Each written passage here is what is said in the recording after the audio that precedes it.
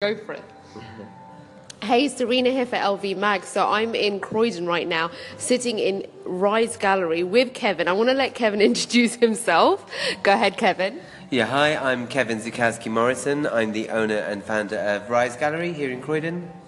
And we are here today because there's, as always, something going on to do with art in Croydon, especially centred around this spot here. And we were just having a conversation about what you've got coming up. Some really exciting stuff. Go ahead and share. Yeah, great. So, yeah, as you say, we've always got things going on here at the moment. We've got actually James Early painting over from Dublin. He's leaving today. He's been with us 5 days. We've got a mini kind of street art jam happening as well. But yeah, coming up in the future, we've got some really exciting projects. So we're off to Lebanon next week for a huge cultural project where we're taking a lot of artists over from the UK to work with Lebanese artists in part of a cultural exchange experience. Next year we're bringing Lebanon to Croydon, so that's going to be a really exciting kind of month. We've also got Andy Warhol month happening in September, so that's a huge cultural project.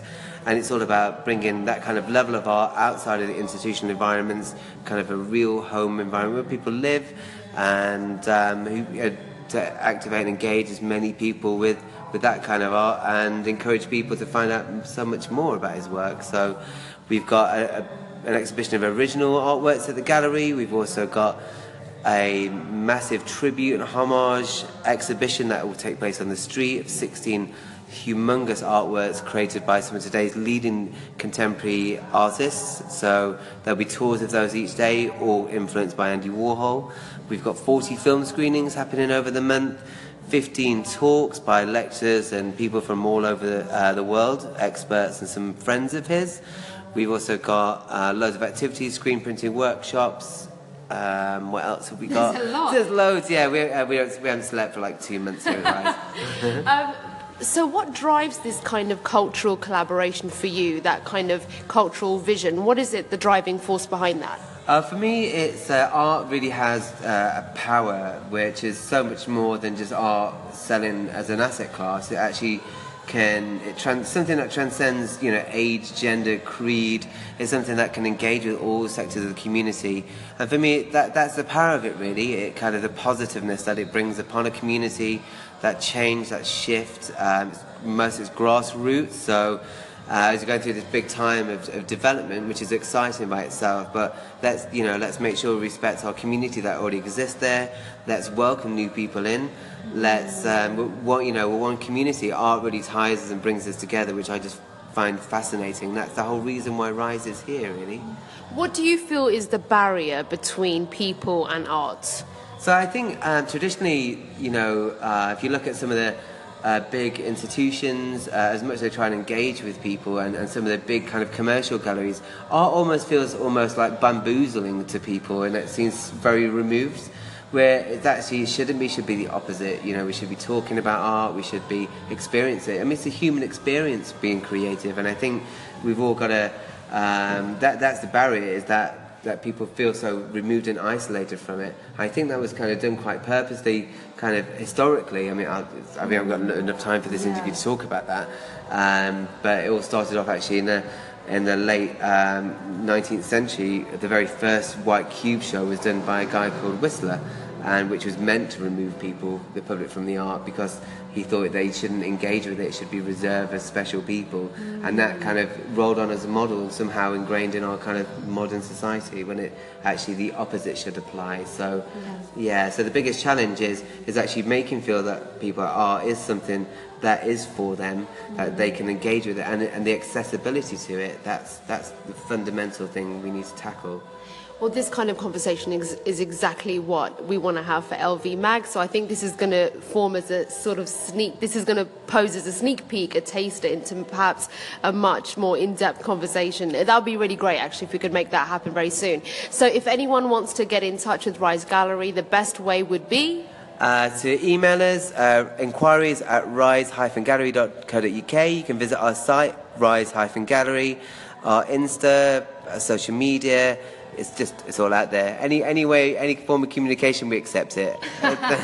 Just like art. Thanks so much, Kevin. Yeah, thanks again. Great. Thanks for having me on. Hey, Huss here. Serena, aka Hus. This is Hus Radio. So a quick talk about social media, following, engagement, likes, this whole influencer culture. I mean, this influencer culture is pretty major at the moment. It's a actual career option, rather than being something that I would really deem as a side hustle, since it is a short-term one. I don't see it as something that's going to have much longevity. I think it's really important that we all jump on what's going on right now, and also retain in our kind of vision that certain things don't last forever. So we have to invest in the long game and the short game. So you've got to use what's happening and working right now, but then know that that's a short-term strategy, or however long that strategy is. You've got to be ready to jump out. It's like investment, rather than putting all your chips into one thing. So it's interesting how now, because of this sort of new wave of influencing, a lot of focus is on followers and the number and the quantity, rather than understanding that if there are people who are following us and liking our content, I was going to say something else, online, then they also need to be a percentage that we can rely on to click and buy or book or do whatever it is that we need them to do whatever it is that we are kind of wanting to get out of all this social media kind of effort.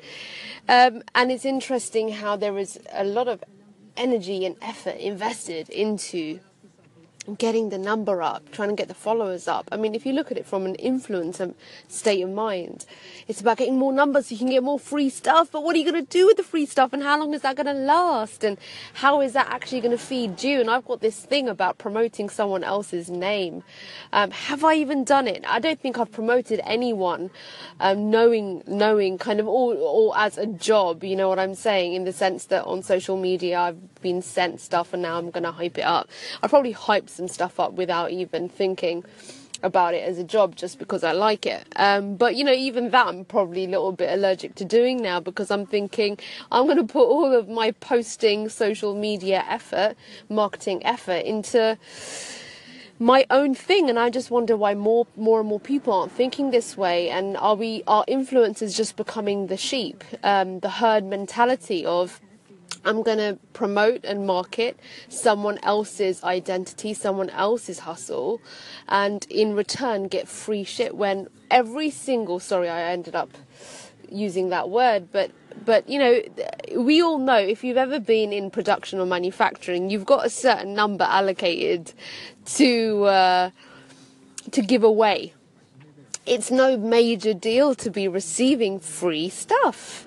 So when it comes to our online social media effort, marketing effort, shouldn't we use that opportunity and all those sort of hashtags and such to highlight, spotlight our own hustle, our own identity, whatever it is our goal is, the long-term vision, rather than this sort of short-term gratification. Actually, I would connect this whole influencer culture to short-term gratification. What are your thoughts? Let me know. Listen, my name's Serena Hussain. I have a few platforms because I do more than one thing. I'm a producer of content. I direct and produce content, creative content. You can come over to a very new page called Hus Art House. That's my private space for collaboration and creation on Instagram.